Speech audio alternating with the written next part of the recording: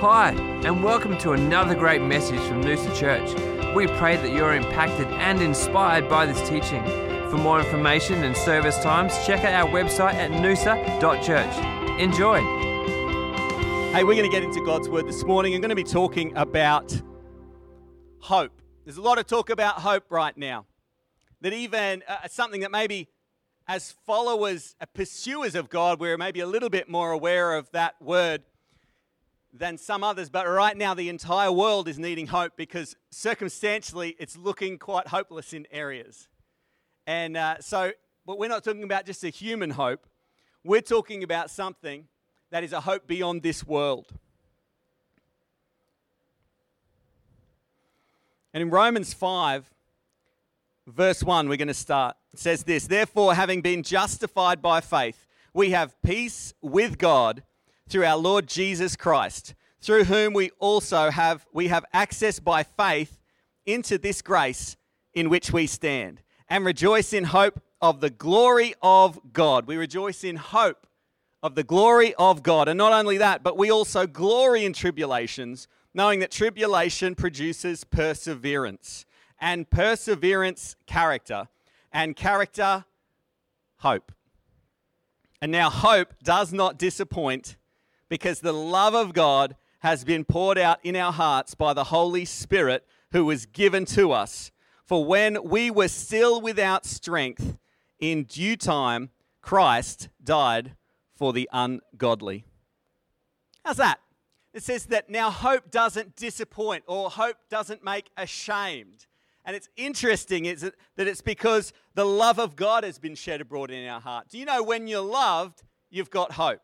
Do you know when you realize that when you're loved, man, I can be on my kids can be on a journey with me the day. There could be something that seems like it's a trouble or a drama in that day, but then they look to their mum and dad and go, oh, it's all going to be okay, because if we know that there's going to be a great future, don't worry about this, we're going to go and get Slurpees. Don't worry about this, we're on our way to somewhere great. And that hope comes out of love, and the scriptures share that we rejoice in the hope of the glory of God. And we can glory in tribulations. Who knows that there's not many people right now still full of joy. There's not very many people right now glorying in maybe some of the difficulties, saying, you know what? But look at the fruit of what's going on. A lot of people's hearts, maybe yourselves, maybe myself, maybe us, our hearts are turning a bit more attuned towards God and saying, Lord, I need you. Maybe we weren't aware. Maybe life was a bit too cluttered previously. I'm not saying there's not challenge. I'm not saying it's not heartache. But look at through that to say, is there still a hope in your heart? Hopefully, yes. And then when we talk about that word hope, often in the English, we are people that maybe aren't aware of their words and stewarding their words, use that as basically a wish. Do you reckon something's going to happen? Well, I hope so.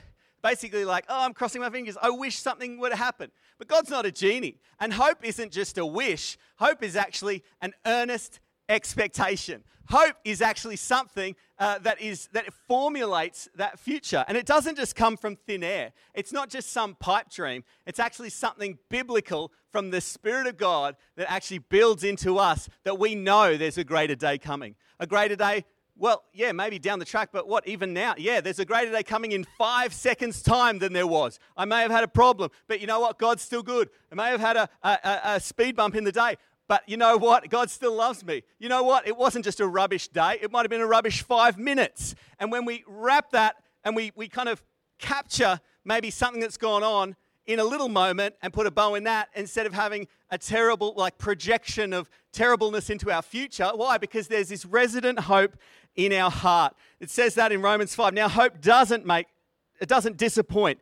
It doesn't make us shamed, I think the old King James says, because the love of God has been poured out in our hearts by the Holy Spirit who was given to us. Who's got hope right now?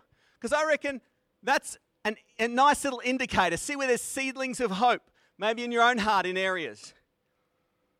Some people are scared of their health. Some people are scared of their finances right now, their financial future. Some people are scared of their friendships right now. Some people are scared of the church right now. Well, it's never going to recover. Are you kidding me? Are you kidding me? The gospel's stronger than that. Your own friendships are stronger than that. Your own dedication to the Lord is stronger than that. Just to chill out at home for a couple of months and be like, oh, trying to plot some terrible future. That's not hope. There's nothing in Scripture. The more I read Scripture, the more it says we glory in tribulations. It says, man, we can handle that. You know what I mean? And even like in our life, some generations past, we went through actual war, actual famine, actual starvation. And yet we're sort of trying to plot like, I don't think we're going to get through this. You might say, Christian, you don't understand. Hey, what I'm saying to you today is to counter some of the trash that you've been feeding yourself, you know what I mean, in the media and on the 24-hour news cycle. And so I'm giving it a nudge in the other direction. And if I've got your attention, then great. Hopefully that'll push you towards back into the Scriptures. Not to fight me, not to rant on Facebook, not to study more of the news media, but actually to go back into Scriptures. And what I can find in Scriptures is hope. What I can find is courage. And it talks about there going through those Scriptures where it builds this perseverance.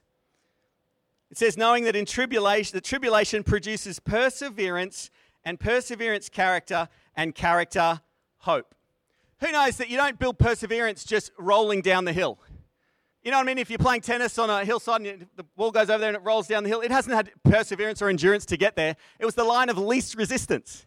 If you lay in bed under the doona all day, even though you're doing the same thing, because sometimes people say persistence is that consistency and constancy, but it's not constancy just by laziness and doing nothing. It's actually a resistance to tribulation. It is standing strong to that. And it's saying that response from tribulation, in that resistance builds perseverance and character and hope. So a few things that got knocked around in life this year maybe. And yet, your hope should be resolute. Not in the things, maybe not in the economics, maybe not in certain elements of life, maybe not in certain, organizations or governments, but it should sift through to get your hope squarely on God. And then from there, wow, we have a great future. And as the church, we've got a great future. Why? Because you're fantastic. You got faith in your heart, and so do your mates, and so does your family, and so does something else. Well, what happens if you couldn't meet for a certain time slot on a Sunday morning? Is that going to rock your faith? No way! Is it a joy when we can do it? Absolutely! You see the difference? And when I read Scriptures, all I get is courage and hope, not tremors of fears of other things that are going on. You see, hope is a futuristic view of your present. Sometimes we think hope is for the future. Yeah, but it's only a hope for the future which colours then a positive aspect. It's worth taking another step in my present. It's not saying one day it's going to be all okay, but there's a big chasm between you and you're never going to get there, Christian. That doesn't build hope. And so hope is actually a futuristic view of my present. Actually, this is hard, but I know it's going to end up well, and I know I'm going to get there. What, by my own good works? No, because I know God's better than even that. I'll try my best, but I know I'm always going to fall into and going to be caught in His loving arms, even if I royally mess up. Even is that an excuse to? Absolutely not. This is crazy talk to think like that. But I'm going to go for God knowing He's going to catch me. Like that kid just jumping into the arms of their parent, of their loving father in the pool or something like that. It's like, man, if they land well, great. If they don't, they're going to get caught by their heavenly Father. It is such a courageous hope. And so hope is that futuristic view of your present. And I want to tell you that it's time for the next. You're trying to project a terrible future and rally that back into your present. It's not working for you, clearly. So let's change that. There's a song by the Foals that says, the future is not what it used to be. Maybe when you were a little bit ago, younger, or maybe even a year ago, you had a great picture of the future, and now you're like, well, the future, it's not what it used to be. Yes, who knows that there are definitely things beyond us and beyond our own personal locus of control. And yet, however, there can be beautiful and amazing things that flourish forward. And so even with that hope, sometimes we say it's just in the future. No, it colours the present to us to change action. And also it's based on our past.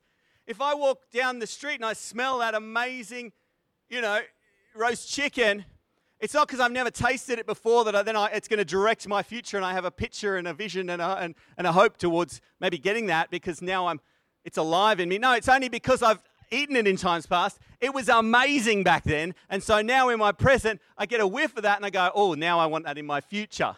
And so some of us too, we're trying to pretend our past didn't happen. And yet that doesn't redeem. Redeeming means you buy back that thing. And I want some of us right now to buy back our past because there's a better version of it, not an incorrect or an inferior version of our past, but actually a past. Who knows, when you're older and you're reminiscing on some of the previous things that were really challenging at the time, you can laugh at it. When you've got grown-up kids and you're like, oh, yeah, that's right, I remember those years when literally you didn't sleep, you didn't know which way was up or down. But someone in that moment is just in the pressure and they can't laugh at it. It's very hard to. Why? Because looking back at your past, you can actually give hope to your past. Why? Once it's gone through, you realize that you were okay. Well, someone's like, man, I've got a business problem, and someone else is like, oh, that's all right.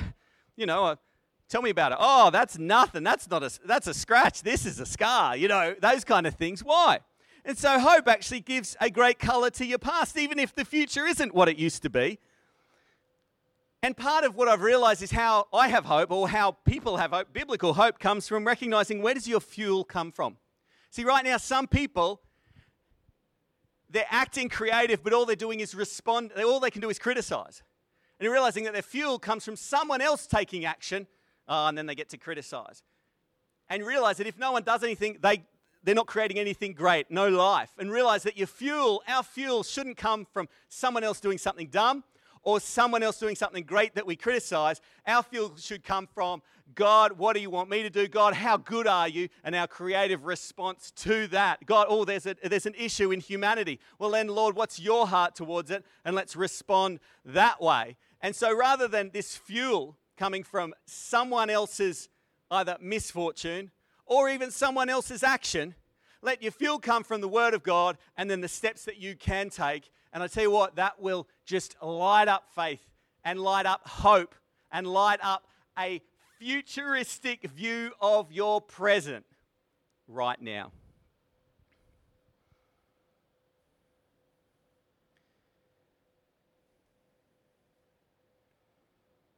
Ecclesiastes. I love this book. It's a really great contemplative book.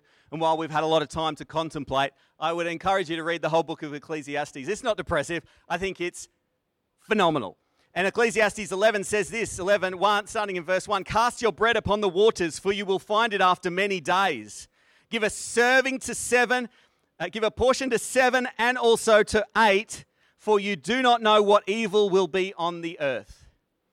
And what that's talking about is diversification. It's saying, hey, don't try and be plan that you know everything that's going to happen. You're not going to know everything that's going to happen. But a brilliant way to lean into your future is to give a portion to 7 and to 8, is to give a serving to different things. And who knows what will come back. It says, you don't even know what evil will be on the earth. Continues and says, if the clouds are full of rain, they empty themselves upon the earth. And if a tree falls to the south or to the north, in the place where the tree falls, there it shall lie. He who observes the wind will not sow, and he who regards the clouds will not reap. It's saying that if you actually look around and go, oh, there's a bit of wind, I'm not even going to try. I'm not even going to bother doing something. Or, I look at the clouds, oh, I'm not even going to try to reap right now. And so this is a question of hope. And it's saying don't look around to this outside world system to initiate your action and your response and to chart a hope for your future. You will do nothing if you look around out here and all you do is listen to the news. You are not going to start and initiate a God-given hope for your future. It's going to force you into laziness. It's going to force you. You might be going, well, I'm just going to do nothing. But I'm being perseverant. I'm being persistent. I'm being patient. No, you're not. You're just being lazy. You're just being sleepy. Just doing nothing the same isn't something brilliant. And so here it's actually saying, you know what? Give a portion to 7 and to 8. It's saying diversify. And this isn't my thoughts, but it was someone else that told me, a great businessman, he said about this verse, and an Australian businessman, he said that some people, they make money in something that they know, whatever it is, I don't know, tech or something else, and then they're like, oh, I got all this money, what should I do with it? And then they make money in what they know, and then they lose it in what they don't know. They made money in athletics maybe, or culture, or I don't know, finance, whatever it is. And then they go, what should I do with it? And then someone says, oh, you should invest in an olive grove. And they're like, I know nothing about it, but that's what I should do. And then they lose it because they're not aware of that. This thought in diversification, giving a portion to 7 and to 8, doesn't necessarily mean different things. It means geographical diversification. You know what I mean? In the things, or diversify in the things that you know. If you know about hamburgers, if you know how to make the best hamburger, then you can diversify in that geographically. If you know about, it doesn't even matter, gold, right? You could diversify geographically with gold. So don't keep it all in one place, put it in 7 or 8. I mean, I'm just shooting things out there, spitballing. If you know about muffins and you can make money in muffins, then diversify in that, because there's genius in that. Otherwise, you'll make money in what you know and you'll lose it in what you don't know. If you observe the wind, you won't sow. You won't do anything. And if you regard the clouds, you won't reap. But I'm telling you, you have a different hope. And it comes from God himself. It comes from Jesus Christ. And so he will give you right now thoughts to initiate action. Great things to do for other people. He'll start saying, hey, pray for that person. Hey, give that to someone. Hey, get out of bed and say you'll help someone else for half a day. Or whatever. Or hey, they might even give you one step, like he did to the Apostle Paul before he got changed by the power of God. And he said, just go to that town. You'll meet that guy. And so when you wake up, if you've got nothing to do, maybe you've got nothing on the radar right now, maybe the job isn't there or as much activity in the day, just wake up and say, Lord, tell me one thing, I'll do it today. And I guarantee you the blessing will be on it, but also it'll rise hope in your heart to say, hey, I feel like I've just regained some part of control and I've got a futuristic view of my present. Philippians 1 says this, Paul and Timothy, bondservants of Jesus Christ, to all the saints in Christ Jesus who are in Philippi, with the bishops and deacons. Grace to you and peace from God our Father and the Lord Jesus Christ. Imagine just doing that. And maybe right now you've been caught in too much energy on criticizing others. Maybe you're sitting at home lonely going, why isn't the church doing more? We're trying to do as much as we can. And maybe it's your role to just go, everyone I know in the church, just literally text them or ring them in a 1-minute phone call and say, grace to you and peace from God our Father and the Lord Jesus Christ. Boop, boop, boop. I tell you what, if you called me, I'd be encouraged that day. You see, this is how easy it is to chart hope and to take action and to bless. Continues on, it says, I thank my God upon every remembrance of you, always in every prayer of mine, making requests for you with all joy for your fellowship in the gospel from the first day until now, being confident of this very thing, that he who has begun a good work in you will complete it until the day of Jesus Christ. Are we toast? Is the end nigh? Well, that's not... It says that's not how we're supposed to live. It says we're supposed to live being confident, right, with all joy for your fellowship in the gospel, not fellowship in nice times, not fellowship just because the coffee's good, but fellowship in the gospel. Is the gospel still intact? Absolutely, stronger than ever.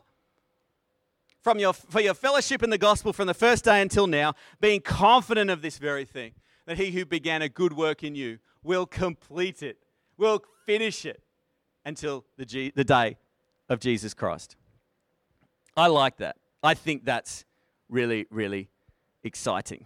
It goes on later on, drop down a few verses, it says, but I want you to know, brethren, that the things which happened to me have actually turned out for the furtherance of the gospel. Hey, things might have happened this year. Maybe the bank balance has changed. Maybe the rhythm of your week has changed. Maybe your industry's changed. But imagine the testimony saying, you know what? But the things that have happened to me have actually ended up being in the furtherance of the gospel. You know, maybe it felt tough as a family, but do you know what? I'm praying with my kids now. Do you know what? It was tough, but now I'm home for a couple of days a week, and I'm getting those things done, and my wife and I, or my husband, as in we're closer than ever. Maybe things that have happened, but has it cascaded into, has it resulted in the furtherance of the gospel? Or has it resulted in the furtherance of more rants? More of a rant? You know what I mean? With all this extra time, are you blessing more people or are you just more hacked off? Is it just mean, hey, but the things that have happened to me, these unfortunate things have translated for me now spending 3 hours a day on Facebook instead of 1? Not exactly. It doesn't have the same kind of tone to it, does it? Later on it says, for I know that this will turn out for my deliverance through your prayer and the supply of the Spirit of Jesus Christ, according to my earnest expectation and my hope, that in nothing I shall be ashamed. But with all boldness, as always, so now also Christ will be magnified in my body, whether by life or by death. For to me, to live is Christ, and to die is gain. Is that because it's cushy? Nah. It says, but if I live on in the flesh, it'll mean fruit for my labor. He's talking about I'm hard pressed between the two, having a desire to depart and be with Christ, which is far better. Nevertheless, to remain in the flesh is more needful for you. And being confident, I just see this coming up and up again from a hope-filled future, a confidence and a boldness and a joy. Are you saying nothing's wrong, Christian? No. Are you saying pretend that don't look like, there's no problems? No, there's hectic problems. But I'm being confident. I'm confident in God, knowing this, that I shall remain and continue with all you for your progress and joy of faith, that your rejoicing for me may be more abundant in Jesus Christ by my coming to you again. Only let your conduct be worthy of the gospel of Christ, so that whether I come and see you or I'm absent, I may hear of your affairs, that you stand fast in one spirit with one mind, striving together for the faith of the gospel, and not in any way terrified by your adversaries, which is to them a proof of perdition, but to you of salvation, and that from God. How good is that? How's Paul going? Whether I come and see you in person, whether we catch up in person or not, I want to hear that your conduct is worthy of Christ. I mean, this is the scripture. So, I can't find when I open my Bible that we should be freaking out right now. What I find is when I see things that Paul was hard pressed on every side, and he's saying, hey, whatever happened, it actually resulted in the furtherance of the gospel. He's saying, man, whether we can meet in person or not, he said, let your conduct be worthy of Christ, that I may hear of what's going on there, that you stand fast in one spirit with one mind together, striving for the faith of the gospel. Are you striving for the faith of the gospel right now? Are you saying, man, there's distractions, man, there's fears, man, there's concerns, but you know what? I'm sticking in the book. Lord, I'm sticking in prayer. Father God, I'm sticking in blessing the saints. God, I'm going to speak blessing unto my others and my brothers and my sisters. Lord, thank you for the household of faith. Lord, everything in your kingdom is still intact. And Father God, we don't want to pay fines we don't have to, or go to jail if we don't have to, you know what I mean? But at the same time, Lord, we will connect and bless and let the love of Christ overflow that's been shed abroad in our hearts by the Holy Spirit, who, last time I checked, is not limited to meeting up in person. Is it a blessing? Absolutely, when you can, however it is. But it's a blessing when it's one-on-one. It's a blessing when it's 5 of us at a cafe or anywhere. It's a blessing when there's 10 of you. It's a blessing when there's 20. It's a blessing when it's 50 or 100. But I tell you what, let's echo and ripple that out that way, rather than, well, unless I can meet with hundreds or thousands of other believers, then you know what? It's everyone else's fault. Let your conduct be worthy of Christ because of that hope in your heart. And you're saying, well, I look around and there's terrible things. Yeah, Romans 8 says that, for we were saved in this hope, but hope that is seen is not hope. For why does one still hope for what he sees? But if we hope for what we do not see, we eagerly wait for it with perseverance. I tell you what, have hope. Have an earnest expectation. Know that the future is intact. Right now, the near future may not be what it used to be. But God will translate this for good. Romans 8 goes on and it says, for we were saved in this hope, but hope that is not seen is not hope.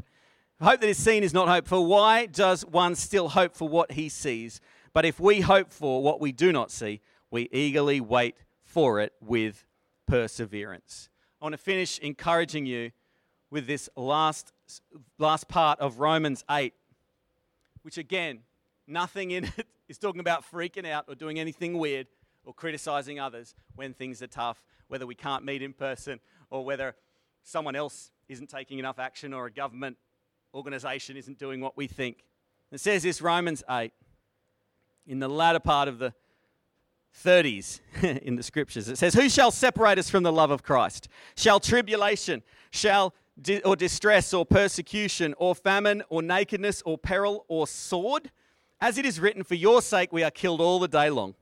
We are accounted as sheep for the slaughter. Yes, yet in all these things we are more than conquerors through him who loved us. For I am persuaded that neither death, nor life, nor angels, nor principalities, nor powers, nor things present, nor things to come, nor height, nor depth, nor any other created thing shall be able to separate us from the love of God, which is in Christ Jesus, our Lord. Let nothing separate us from the love of God that we have in Christ Jesus, our Lord. Father God, I thank you so much. Lord, that your heart, your spirit, your heartbeat, your life is coursing through every fiber of every person's being. Lord, I thank you right now that you're breathing hope, pictures, blueprints, ideas into people, into our hearts, Lord. And rather than focusing on what's been changed, Lord, I thank you that your future is so bright and so strong and better than ever. And so, Lord, I just pray right now, Lord, for your people, Lord, for every person and family and an organization, Lord, business leaders that are overseeing teams, Lord. God, I thank you that, Lord, you infuse hope in them. Lord, you give them great vision, but also great courage because of the love of God in their heart. And so, God, we thank you for this day. It is a day you've made, and we do rejoice in it, hopefully, in Jesus' name. Amen. We hope you've enjoyed this teaching, that you've been encouraged and challenged. To stay up to date with our latest messages, you can subscribe to our podcast. For more information, resource, or service times, please check out our website at noosa.church.